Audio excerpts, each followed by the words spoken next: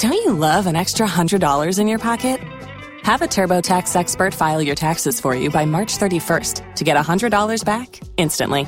Because no matter what moves you made last year, TurboTax makes them count. That means getting $100 back and 100% accurate taxes, only from Intuit TurboTax. Must file by 3/31. Credit only applicable to federal filing fees with TurboTax full service. Offer can be modified or terminated at any time.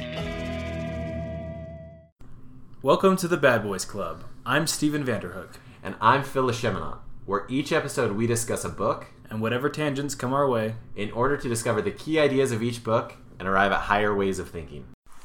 Steven. What's happening? What's happening?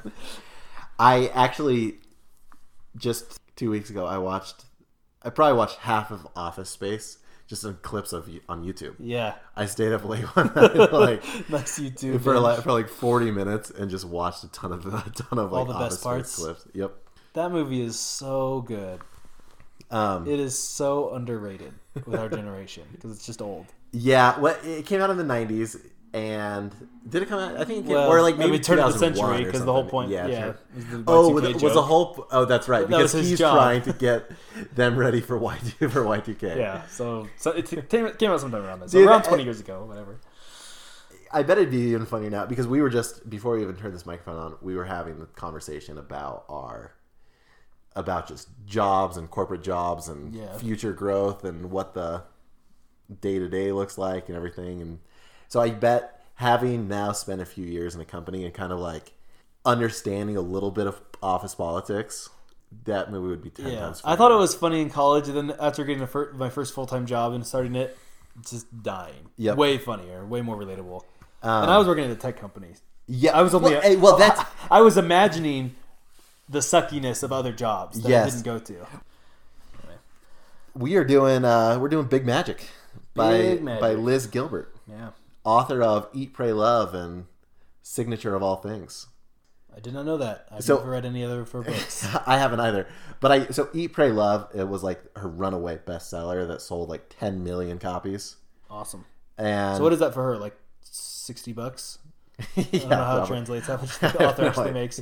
Yeah, well, how much do you think they make from that? Well, because I each remember- book so let's say is selling for 10 million, and let's just go super easy and say that the book sold for $10 a piece, which some of those paperbacks will sell for like $10. Yeah. So there's $100 million of revenue coming in, and printing of those books is super cheap.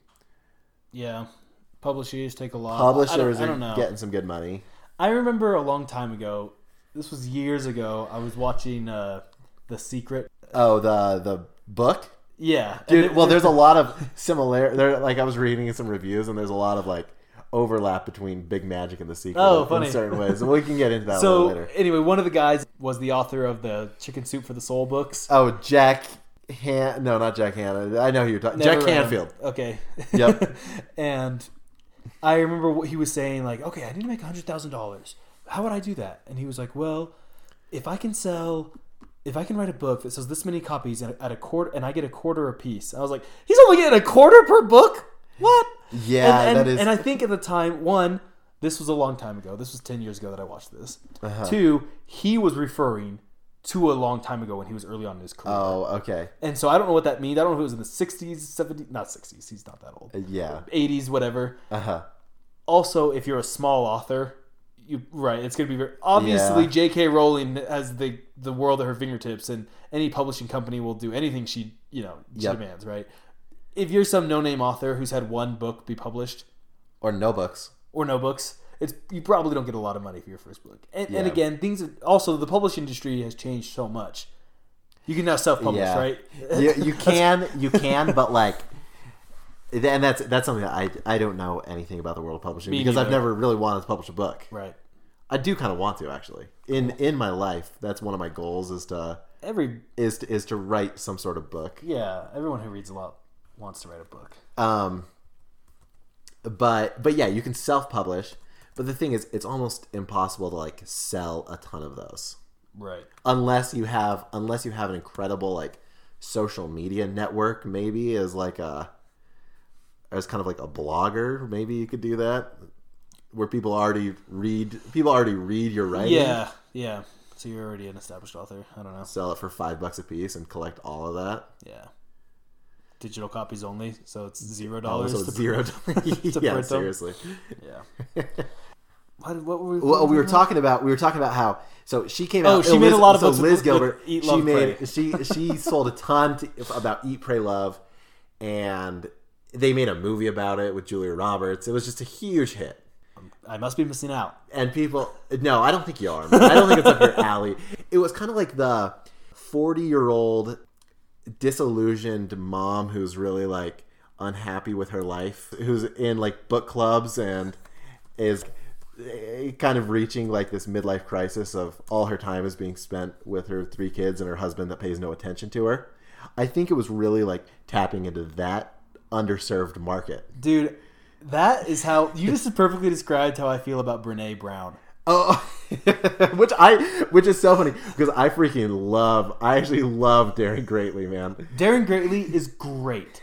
The quote is better than the book, though. I will say that. It is such a funny quote. But I feel like she really plays into that same market, which is, I'm not saying that's a bad thing, but Yep. I'm not that market. So, if it's not me, it sucks. Yeah. But Yeah. Oh, I don't she's doubt that. clearly because, wildly successful, Brene Brown, and, Yeah. and this Eat, Pray, Love. Uh-huh. But not for me. Is what it Yeah, sounds like. I know what you're saying. Yeah, and I agree with that. But I've now talked to like a couple of my close guy friends because Big Magic, I think also, if we're looking at a Venn diagram, there's a lot of in this book of Big Magic that would overlap with that specific group that I just mentioned. Totally. Yet a lot of my dude friends, like you, my roommate Spencer Carter, I know a couple others that actually loved this book, Big Magic. Yeah. There's a lot. It's a broader market. And I think it's a broader market, and I think there's a lot that there was half this book that I was like, what is she talking about? This is ridiculous, new agey stuff, like the transferring. So first of all, the book is about creativity. Yes. Let's first say okay, that. let's get into what the book is, and then I'm going to get into my critiques a little bit later. Sure. So it's creative living beyond fear. So it's how can you? So it's not even just creativity through the mindset of I want to write a book or I want to paint a painting. It's a much broader view of what creativity is, and how to live a creative life, or in other words, a curious life. Yeah. Kind of going back to our discussion, remember a few podcasts ago about Leonardo da Vinci, about that whole. Just Leonardo da Vinci was he was curious. That was his number one so underlying trait. Curious, and so he was the embodiment of a lot of these ideas that Brene Brown or that Liz Gilbert has in Big Magic. Yeah. Let me offer a revision on what I was getting into with Eat, Pray, Love a little bit, where I was saying that came off very. My description of it, I have not read it. There's probably a good chance I would love it. Maybe. It came, and maybe not, but it came off very condescending towards any woman who's 40 years old, who's going through a tough time in her marriage, who loves that book. So, my apologies to everyone out there who's listening. I'm sure it's a great book, but if it's not your thing, that's totally okay. Nah, man, no apologies here. We're bad boys. Yeah, dog. What's up, bro? No. Anyway. Okay, so she breaks up her book into 6 different sections. So I think it's courage, enchantment, permission, persistence, trust, and divinity. And those, she kind of says, those are 6 main themes that encompass creativity. So should we start with fear and how to get beyond fear, and how fear is one of the major roadblocks to creativity and living a creative life? I really liked this portion, and there was a part in the book I want to read from, and it's a pretty long excerpt, but it's worth reading verbatim because it is just, she nails so many excuses that are fear driven. And you got to remember, when she's talking about creativity, she's not just strictly talking visual arts. It could be doing your podcast. It could be whatever you want. And that's one thing I like. That's why I think it's such a big market and broad audience for this book. Yeah. Because I do believe that everyone is an innate creator. If you expand the definition of creativity, I don't care if you're a coder. Yeah. There can be creativity in that, right? Mm-hmm. It doesn't need to be visual art in order to be creativity. I think we far too frequently pigeonhole ourselves into thinking what a creative person is. Yeah. And I can't tell you the times that I've said it where I've been like, oh yeah, I can't draw. I'm not creative. Right. How simple-minded is that, right? It's like there's such I've said the same thing a million times, Yeah, or writing. Like it's like drawing and fiction writing are the only two ways in which you can manifest and express creativity. And music. Oh, dude, I'm forgetting music. But that's it. But that's all. Nothing else. And she does a really good job of saying there are so many ways in which, like, even if you have the most doldrum corporate drone office job, cooking if you can be creative. Who cares? Cooking could be creative. If you have a creative mindset, you can find unique ways and putting your own personal brand on things, which will, anytime you do something creative, that you follow your curiosity and you put your own personal spin on things, it ends up blessing and ends up being a net positive to the institution, to the organization, and especially to yourself. Yeah. So how would you define creativity? Ooh, that's a good question. It's tough right after that lead up because we're saying we don't want to pigeonhole creativity. Yeah. Well, I mean, and I'm saying this off the cuff, and when I go back and listen to this, I'm sure I'm going to have a way better, a way more refined definition. But creativity is, in my opinion, any act that broadens your mindset. It's looking at things through your own personal set of rules. It's not breaking new grounds. It's breaking new grounds. It's doing anything that really excites you. Okay, interesting. It could be a creative act. Interesting. I might say like entering any frontier. Yeah. Yeah. And I don't know. And this actually brings up a good point to connect with fears. One of the biggest fears, of course, is criticism, and we'll dive a little bit more into that one specifically. But the idea that once you say something, that's your opinion on it, or that's your cap of knowledge on it. Yeah. It's like, no, I'm just going to define creativity off the cuff because I was asked a question. I'm not going to freak out about it and define my personal brand by this. Yep. This one question. And people like to do that, right? You see one interview of some guy and you think, wow, this guy's an idiot. Look how bad he did in this interview.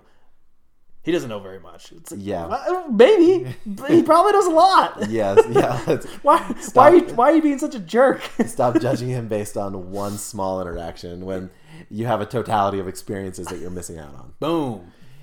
Can I real quick ask a kind of a philosophical question on creativity though? So you mentioned music, and you mentioned, like, we mentioned drawing and writing as your quote unquote like traditional creative acts. Yeah. But would learning to play like Twinkle Twinkle Little Star and just learning where your fingers go on a piano, you're playing music, but I wouldn't necessarily define that as a creative expression. Or same with, if I were to just see a novel and rewrite The Great Gatsby on my laptop, I would just be copying. I'd be reiterating what somebody else has already done, even though I'd technically be writing a fiction book. Sure. Or drawing, where it's like you're simply following what another artist has done. Yeah, you're tracing. You put some trace paper over something, and would you define those as creative acts? Baby steps. Okay. Right. I mean, learning techniques so that you can then break out of those techniques and create something. Yeah, you got to start somewhere. So, sure. Yeah, that's more honestly, that's more skill development than creativity, actually. I guess. Yeah. And I guess you're not entering any new frontier. A lot of these things that we classically define as creativity, like music, for example, might not actually be as creative as we think. Actually, I don't think is all that creative, because for the most part, people that learn to play the piano, and let's say you learn to play, that's a creative thought. You learn to thank you. You learn to play Coldplay's Yellow on the piano, and you have the sheet music in front of you, and you've just learned where to place That's so interesting. It's skill development, not creativity. And same with drawing, like for the that's so interesting. And so they can say, "Oh, I'm creative." Are you really though? Are you creating something new? going back to my thought of what is creativity, it's creating something. It has to be creating something that's new to you. Yeah. I mean, maybe somebody else has already thought of it. Maybe somebody else has already done it. Sure. But at least it's you can come up with a dad joke, and you're not the only dad to come up with that joke. But if you came up with it originally, it was your creativity. It's your creation. It doesn't have to be unique to be new. Yep. Or to be original. Yep. And I think that she's kind of encouraging us to think outside the lines and create something for ourselves. Yeah. Read your quote. Let's dive into these fears. Let me list for you some of the many ways in which you might be afraid to live a more creative life. You're afraid you have no talent. You're afraid you'll be rejected or criticized or ridiculed or misunderstood, or worst of all, ignored. You're afraid there's no market for your creativity and therefore no point in pursuing it. You're afraid somebody else already did it better. You're afraid everybody else did it better.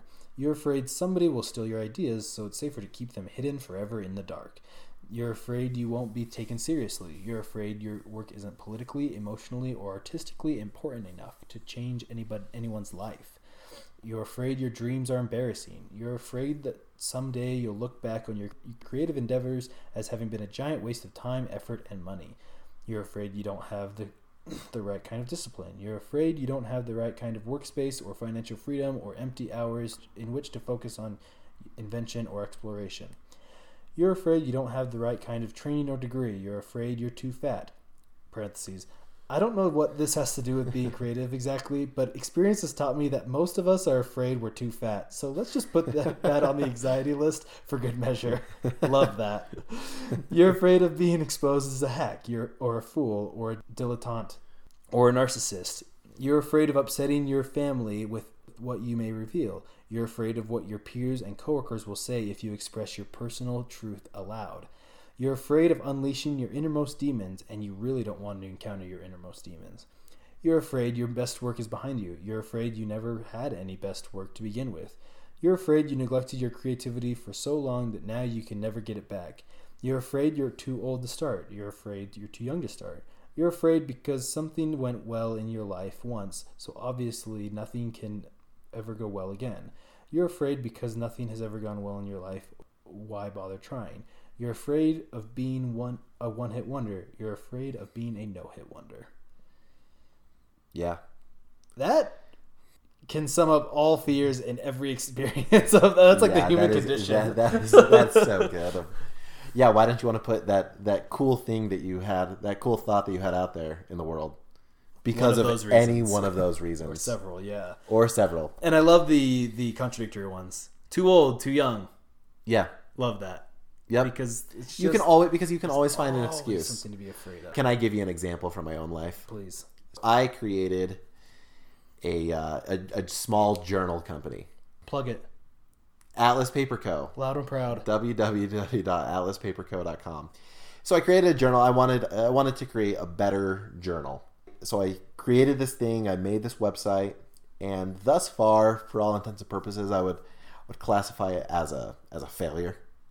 I haven't really gotten that many sales, but at the same time, I also haven't done that much marketing on it either. I don't think I could define it as a success or a failure right now. I think it's still in that middle ground.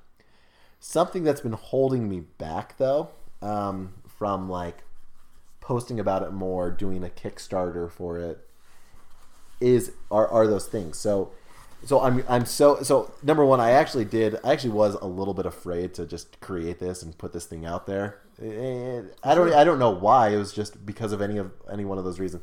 Why? You just don't want to think about it. You don't want to dwell on it. Yeah. But if you and this might be a good practice. You read through these. Yep. When you're hesitant to do something. Yes. It's a good introspection because you list them all out. Yep. And so you can identify and say, you know what? The joy that this creation would bring me outweighs the fear and outweighs the potential cons of realizing this fear. Mm-hmm. So let's say you have a fear of failure and you put something out into the world and it just is completely panned. Critics hate it, audiences hate it, or even worse yet, nobody even pays attention to it. Yeah. I was going to say. That also sucks, where it's just no one cares about it, and you were like, this was near and dear to me. At least you did something. And if anyone is going to be benefited from that, you were benefited. And That's what I matters. want to get at. When we talk success and failure, you're focusing on measurable end results, right? That's what you're saying. You don't know if it's success or failure. And when it comes to creativity, I think you succeed as soon as you start working. Yeah, because this book... I don't care how lame that sounds. I don't know. I agree with you because this book is all about process and is not about results. Yeah. And she's saying it honestly, just divorce yourself from the idea that your creative success is based on your results. Or paralleled with commercial success. It doesn't have to be. Yeah. It can be completely separate from that, and you can still say this was a success. And let's say it is a commercial hit. Great. That's awesome. Yeah. But if it's not, you've removed yourself and you're focusing on the process. At the end of the day, it doesn't matter who you are. You only have room for a handful of social connections in a given day. Yeah. And a handful of relationships that you can really build. Mm-hmm. So I don't care if you're Kanye West. When you release an album, there's going to be a million people who write blogs on it, people whose careers are based on you writing stuff so they can write about your writings. Yeah. At the end of the day, you go to bed next to your wife, dude. Yeah. Are you happy that you created something, that you pursued your passion? Yeah. Did you follow what was in your heart? Did you follow what you actually wanted to create? Or did you follow what your thoughts were, what people wanted people expected you, or what you thought people wanted you to create? Yeah. The reality is most people don't create. Most people just criticize. We could talk about the Darren Greatly quote that fits in right here, but the idea that once you step in the arena, that's what matters, because most people don't ever step into the arena. Yeah. It's like, dude, just freaking do something, and that you're already, if you want to measure yourself against others, which is a bad idea, you're already better than others. That's such a good point of most people don't create, most people criticize. Yeah. Let's say I want to be an actor and I go and watch a movie and I criticize, and all I do is after that movie I criticize Brad Pitt's acting. Yeah. I say that sucked, man. He could have done so much better. Maybe he could have, maybe he couldn't have, but the truth is he freaking did it. He did it. He was in the movie. He was the guy. Yeah. So go off and be the guy that's in the movie and let other people criticize you. That's better. I did want to bring up one of my favorite stories in this book, going along with the fearing to do something or not doing something at all, and was the story of Harper Lee, who wrote To Kill a Mockingbird. Okay. So Harper Lee writes To Kill a Mockingbird, which is definitely in my top 5 favorite novels. It's incredible. But she writes it when she was young, and it's a story. We all know the story. That's irrelevant. She doesn't write another book ever again. The only other book that she published was On a Watchtower or something like that. Yeah, didn't it come out right when she died or something? It came out when she died, and it was actually her first draft of To Kill a Mockingbird. It was just the publishers making a cash grab. Right. They said, "Oh yeah, you have this first draft. You reworked it. It's the same story but different angles on it." And it was Ghost at a Watchtower. Anyway, so they published that book. And so she never created another book after To Kill a Mockingbird. And so Elizabeth Gilbert was saying, I don't know the full reasons why Harper Lee never wrote another book. They could have been intensely personal, or there could have been a huge number of reasons. But it's also possible that she didn't write a book because she was afraid that it would never reach the same commercial success of To Kill a Mockingbird. Mm-hmm. And so she was like, I've peaked. Anything after this will be a failure. This is my apex. Anything after this, I'll never be able to rematch this success. Yeah. But Elizabeth Gilbert was saying, honestly, I wish that she had done something. I wish that she had come out with slutty romance novel. I wish that after that, she had just written what was fun for her to write and just put it out into the world regardless of critical reception. Maybe it would have been completely panned and everybody would have said, oh man, she was a one-hit wonder. She was never as good as we thought she was. That wouldn't have mattered because she would have created what she wanted to create. Right. And obviously she had desires to create. She had desires to write these novels. So Why did she not continue writing these novels? And so I asked myself, it doesn't matter what other people, or at least where I want to get to in life, and I'm not here yet, but I want to get there, is say, it doesn't matter what other people think of me. Yeah. That's irrelevant. I'm going to create what I want to create because I want to make it. It's something that I want in the world, so therefore I'm going to make it. Dude, let me tell you, the more and more I can embrace that and believe it and live it, the happier I am. And it's which is crazy. I definitely crossed a threshold, I feel like, in that regard of knowing for a fact 100% I never want to care what people think about me. I still do. Yeah. Which is weird. It's human nature, and it's evolutionary, and it's biological. Part of the tribe. You have to be part of that group in some way. You don't want to be disbanded and ostracized. Yeah, but at least now I know that's what I want, even if I'm not perfect at it. Yep. But man, the more it's a lifelong journey and process. But man, when you don't care what other people think of you, life is great. Yeah, it's especially because you're just living in your own head, life. and most of what you think people think of you, they are not thinking. They do not care about you. Yeah, or they're not even. The amount of time that you yourself take up in your own head, no one else is taking that amount of time thinking about you. No, not at all. Well, I'm good friends with you, Steven. I'm not sitting at home frequently thinking about Steven Vanderhook and what he did at work today and what. Yeah. And if you are thinking of that of me, then that's great. Just good things. It's all just good things. You know, Phil would appreciate this because he's a pimp. Yeah, no, there's a lot more going on, right? The world is not about us. Yep. There's another theme in this book that I really liked. Sorry, before you dive off, I want to get to another quote that's really good about this. Oh, let's do it. Recognizing that people's reactions don't belong to you is the only sane way to create. If people enjoy what you created, terrific. If people ignore what you've created, too bad. If people misunderstand what you've created, don't sweat it. And what if people absolutely hate what you've created? What if people attack you with savage vitriol and insult your intelligence and malign your motives and drag your good name through the mud? Just smile sweetly and suggest that they go make their own art. Then stubbornly continue making your own.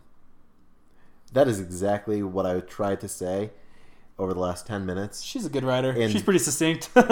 in 20 seconds, that was so much more eloquent than anything I could have I will say that's one of her strengths perfect. as a writer is the ability to conjure up so many ideas in so few words. Yep.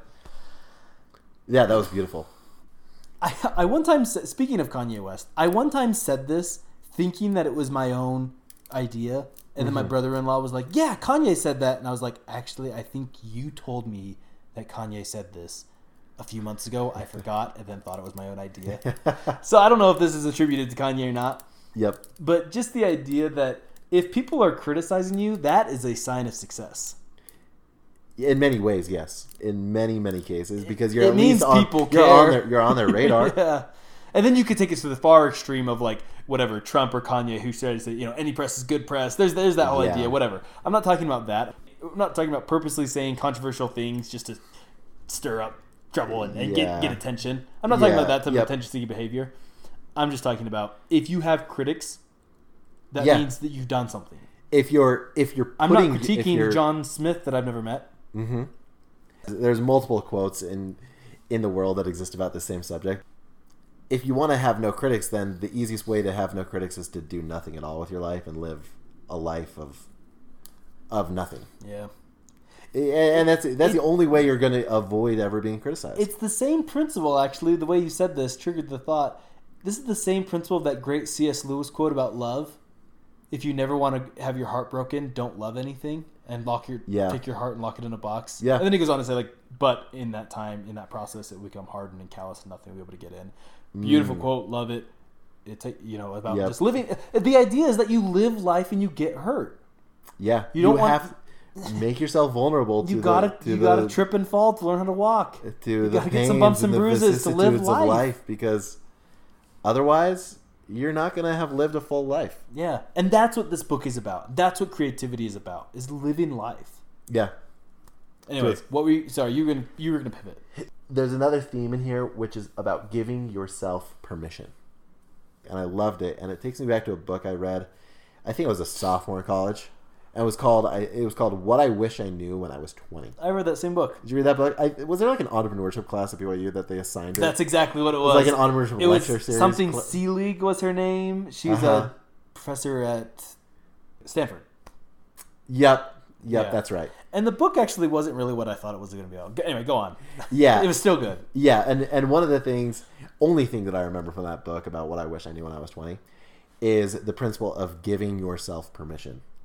And so she had, the author of that book has the example in there of when she was like 30 or something, she started her own company. It was like a small company.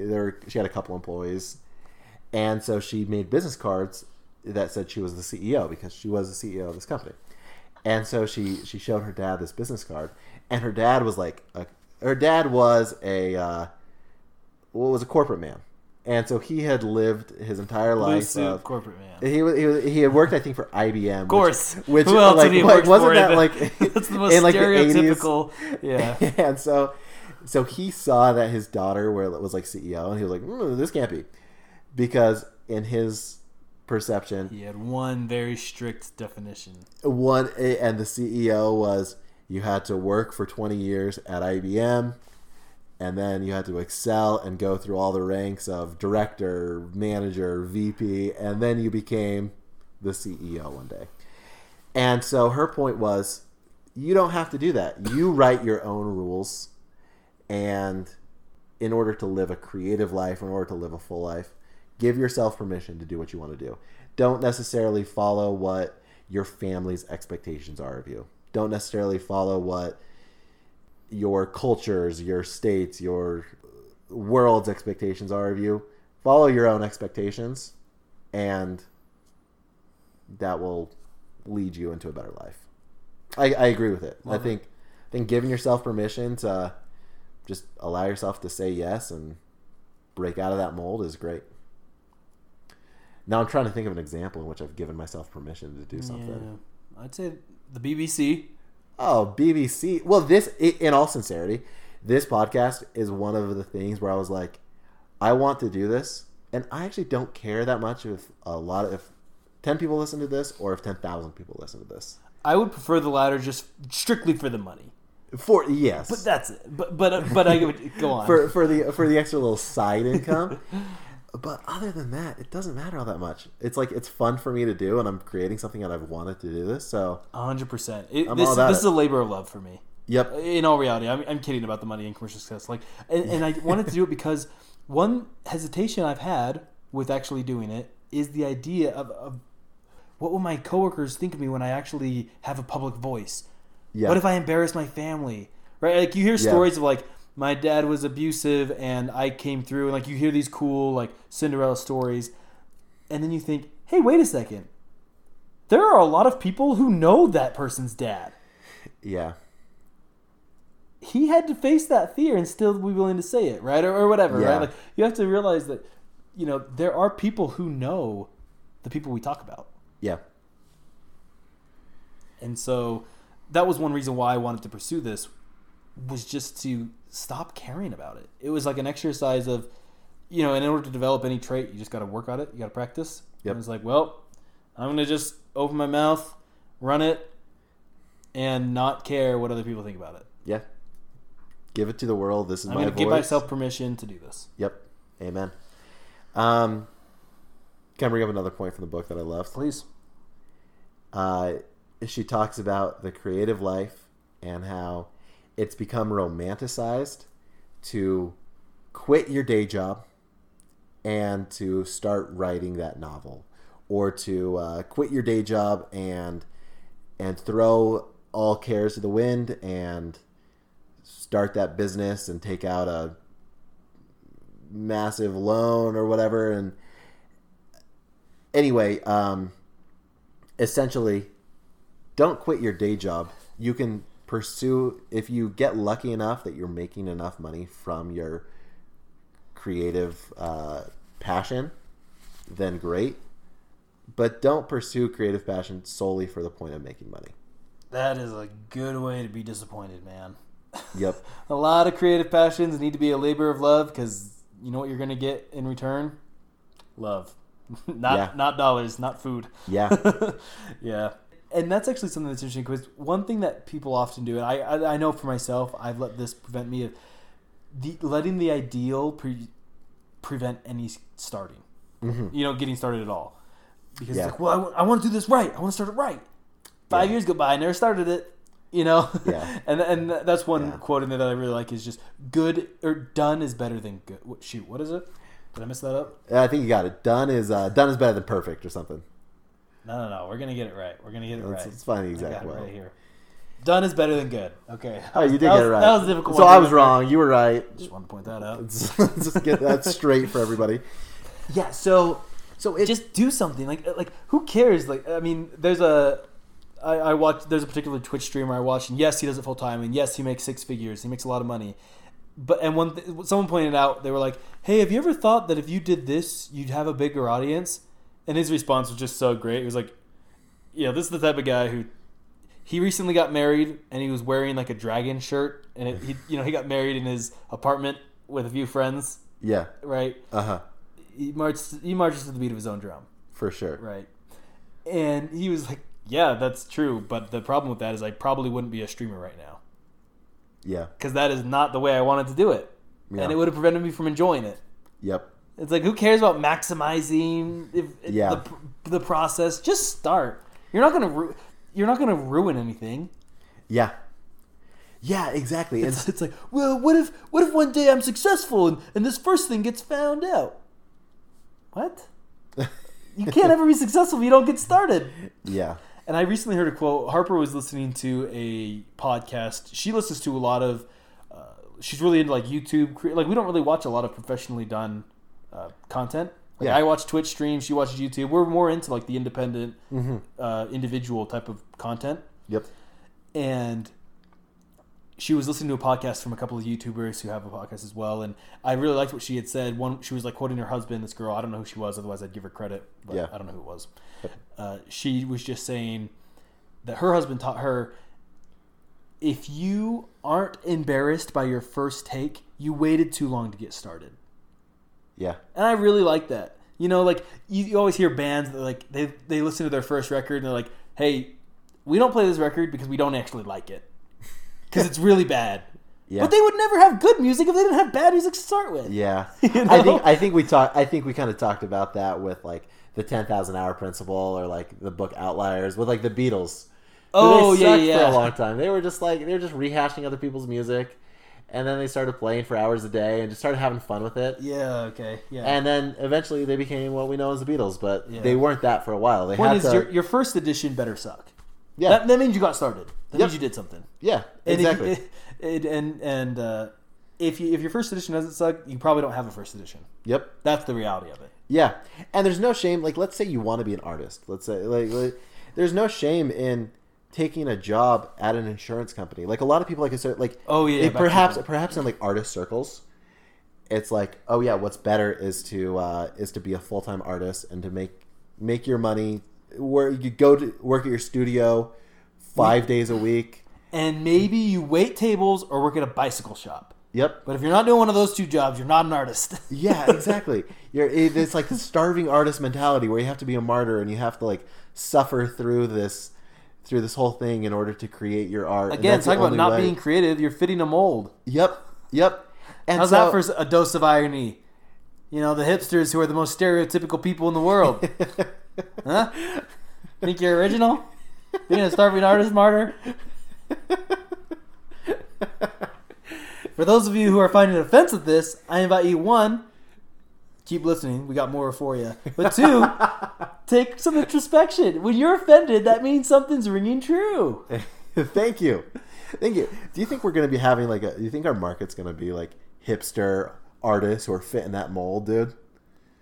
I'm not painting us into a corner, man. No, exactly, dude. We're avoiding any sort of labels, except for bad boys. That's one label. If you are a bad boy, you would be interested in this podcast. That we will aptly describe and put on us.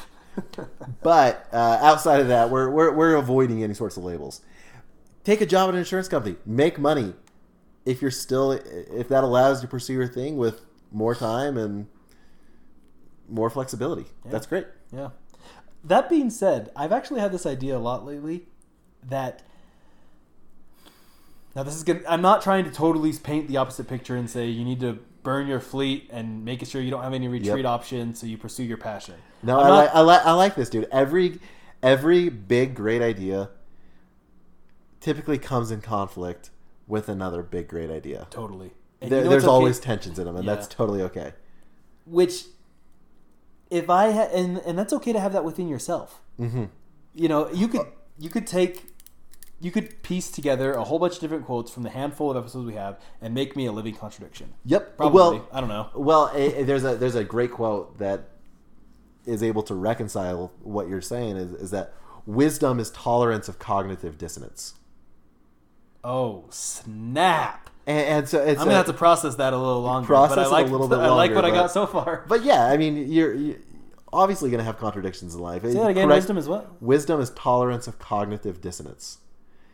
Correct principles are going to come in conflict with other correct principles. Equality and freedom are at odds with each other. It doesn't mean that you can't strive for both equality and freedom. Yeah, that's interesting. That's people who often criticize religion as being very religious. And let me tell you one thing. I am not ashamed of my faith. And open. You want to know when I first heard that quote? When I was like 15, listening to a metal band called The Devil Wears Prada. Talk about a band who doesn't like their first album. Yeah. They never play their old songs.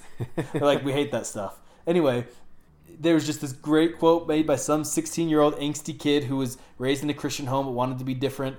And he was screaming to be different. And he said, don't be ashamed of your faith. And as an angsty 15-year-old, I was like, yeah, why in the hell am I ashamed of my faith? Yeah. I'm going to be loud and proud. Anyway, people really like to criticize religion. Whatever. And one reason for that is because of the cognitive dissonance that exists. It's like, well, you recognize that this doesn't make sense. Yeah, so what? Do you understand how the universe works? You don't? Okay then, me neither. That's okay. So a thought that I have with this same type of thing is oftentimes you'll find a conflict between science and religion. Whether that's real and people often say God steps in when science stops. Yep. Right. Yeah. You stop believing in Poseidon once you understand weather patterns and how tidal waves work. All right, whatever. But my thought, like, going back, it's like a physics example with a good concrete example of dissonance between science and religion. So, scientists have no problem saying we believe in the theory of relativity, and we also believe in the theory of quantum mechanics, even though the two are at odds with each other. They cannot reconcile because the two are at odds with one another. Yeah. But they have no problem saying we don't know the solution yet, but we know that that somehow they reconcile it. They reconcile the two, but we're not exactly sure how this is reconciled. Which is why, contrary to popular belief, there can be plenty of religious scientists. Exactly. And there are plenty of them. And there are plenty. Because to me, it's not that difficult. It's a way of thinking. It's not that difficult to say, I believe in religious principles, and I believe in scientific principles, and oftentimes they don't reconcile. Adam and Eve does not reconcile. The traditional classical story of Adam and Eve does not reconcile with the theory of evolution. I believe in the theory of evolution, and I also believe in Adam and Eve. Maybe how you mean?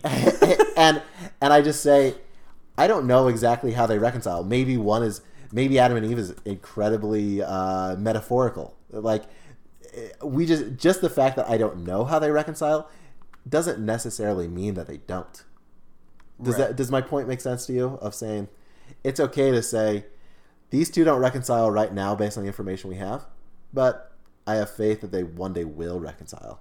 Right. And once I know enough about science, once you know enough about everything, you can find ways for the two to reconcile.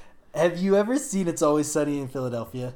I have. Yeah, I mean not every season. But I've seen first few seasons or whatever. Yeah, I've recently started getting back into it. It's been a long time since I've watched it. Did you ever see the science episode, the science and religion argument? No, I'd love to watch it. It's so good, man. When Max tried to defend religion. Okay. Science is a liar sometimes.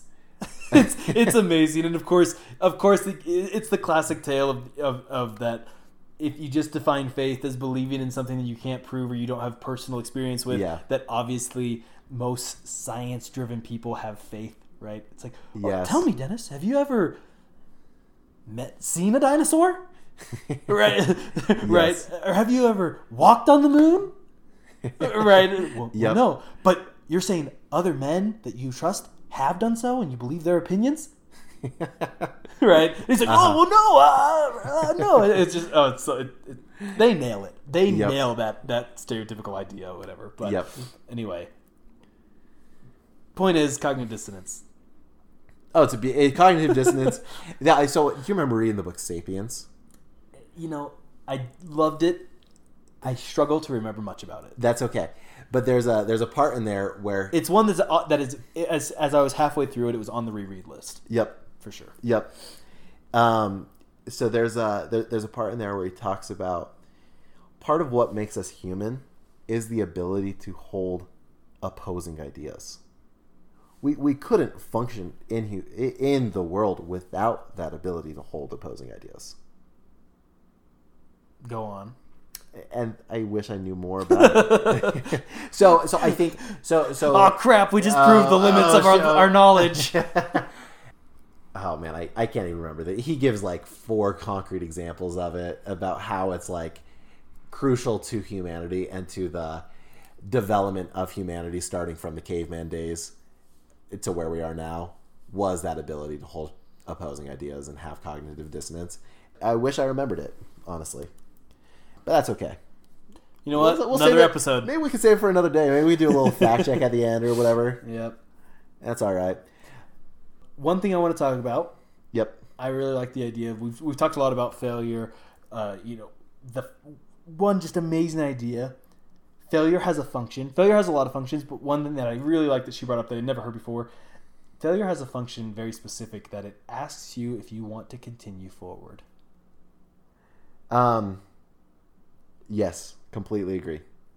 Like, what a neat idea in that you really start to find out if you like something, if you failed at it and just want to keep trying it. It's really cool. Yeah, so... And it's a great way... You know what? You don't need to pursue everything forever. There are a lot of things that get taught to children that I just strongly disagree with.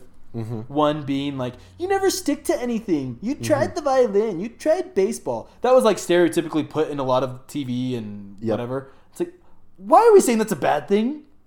I mean, and the point is, you just stick to it. The point I know they're trying to say, don't quit something. Don't try a million things to quit them all. But what the message actually came across, at least to me as a little impressionable kid, was don't try new things.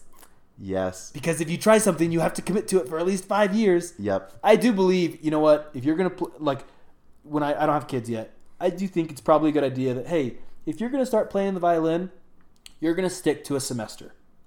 Oh. Or if you're going to sign up for Little League, you're going to play the full season. You're not going to quit in the middle of a season. But if you don't like baseball after a season, that's fine. Maybe play another season, maybe not. Yep. Okay, you know, and you could set whatever limits you want. And maybe people are saying, well, I tried twice and I didn't like it. Maybe you quit too early, right? Yep. So who knows where the threshold is? There's no magical number of times or set time limit or whatever. But point is you try new things, and if you fail, but you still like it, keep going. That's sweet. Yep. So did you ever read the book Grit by Angela Duckworth? Yeah. Do you remember the part that she had a whole section in there on grit with parenting? And that's the point that she brings up is if you commit to a season, like you've committed to your team, follow through on that commitment, but that doesn't mean that you have to do it the next year. Okay. It doesn't I had this idea before I read this book. This is mine. Your own creation, and that's okay, man. You and Angela Duckworth perhaps had the same creation at maybe she got it from me. Well, yeah, maybe the idea transferred from you to her or whatever. Great segue. And she was to your critiques of the book. I'm gonna get into that in 2 seconds. Okay. But yeah, so it's saying, try new things, commit to something, don't quit halfway through. If I'm in the middle of a lacrosse season and I've got 3 games left, I'm not quitting before those 3 games, even if I hate it. You got to see it through. Yeah. But once you're done with that season, that was one of the greatest eye-opening experiences I ever had in high school. And I say this to you played college lacrosse, you loved it. Yeah. I did not love it. That was fine. And so I still love the sport. I was a sophomore in high school. and I had done it for 7th, 8th, 9th, and 10th. That's plenty. Plenty enough sample size. And I did not.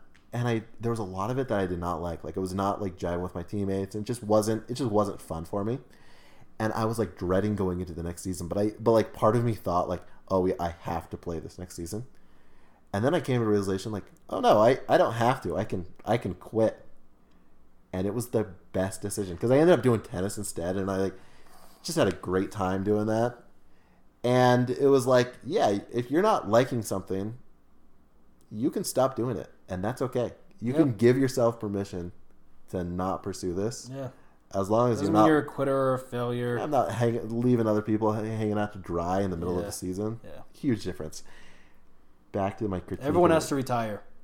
Everyone's got to retire. And you can be Uncle Rico or you can move on to something else. Yes.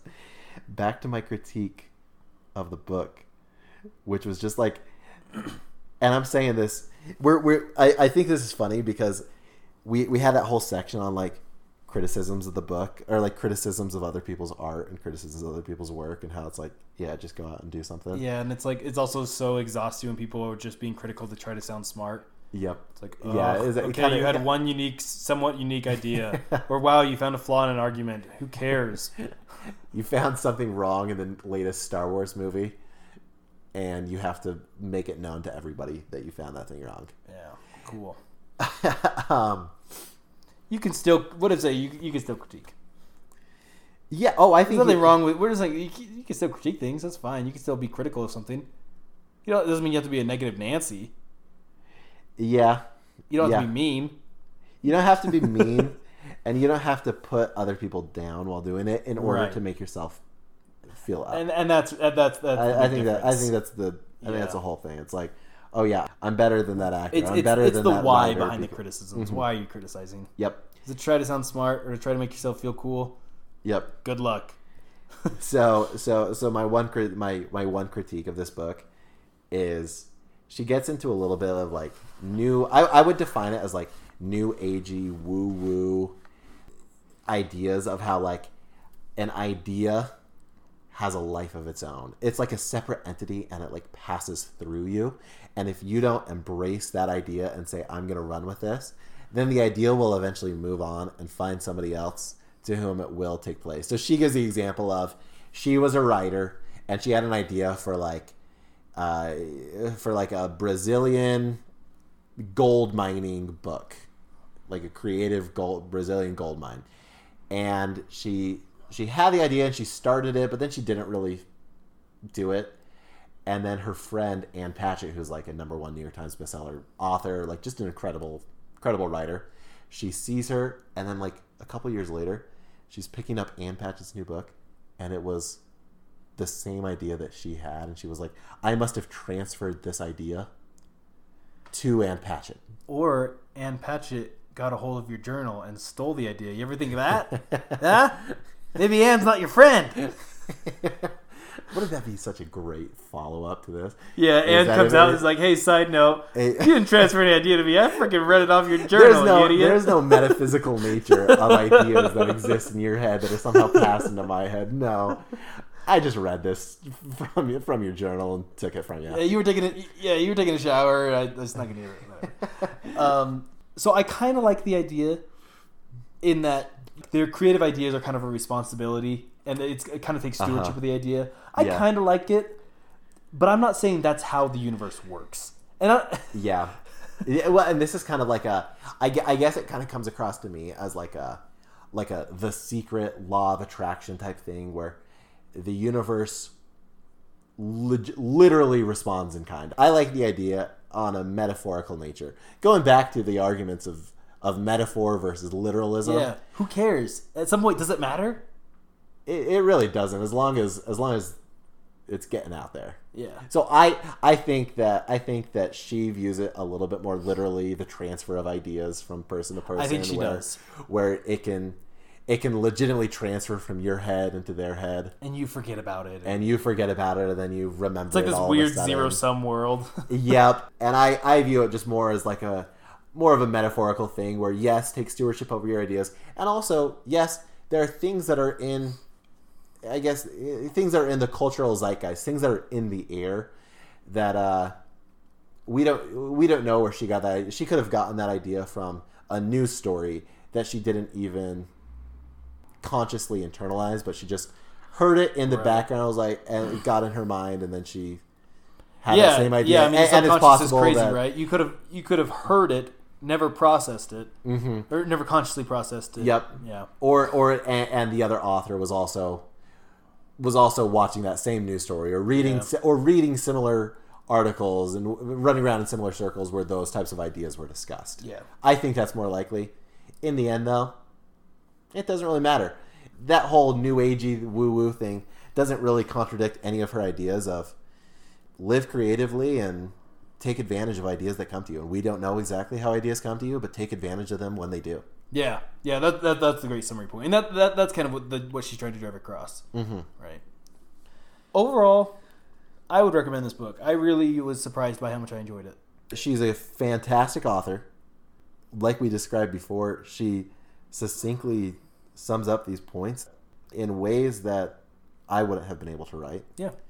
And it kind of inspired me and encouraged me to get out there and try new things, regardless of what critical reception would be. Yeah. Regardless of what other people in the world would think. So, totally worth the read. And to redefine creativity. Creativity doesn't have to be something you present to someone else. Yep. Creativity can be how you decided to clean your house that day. A much broader definition of what creative living is. Yeah. Loved it. I do recommend this book. And thank you, Liz, for giving us this gem. Yeah, and stay tuned next week for Eat, Pray, Love. Nah, they didn't us. That's lame. We cool. All right, thanks, guys. Waiting on a tax return? Hopefully it ends up in your hands. Fraudulent tax returns due to identity theft increased by 30% in 2023. If you're in a bind this tax season, LifeLock can help. Our U.S.-based restoration specialists are experts dedicated to helping solve your identity theft issues. And all LifeLock plans are backed by the $1 Million Protection Package. So we'll reimburse you up to the limits of your plan if you lose money due to identity theft. Help protect your information this tax season with LifeLock. Save up to 25% your first year at LifeLock.com/aware.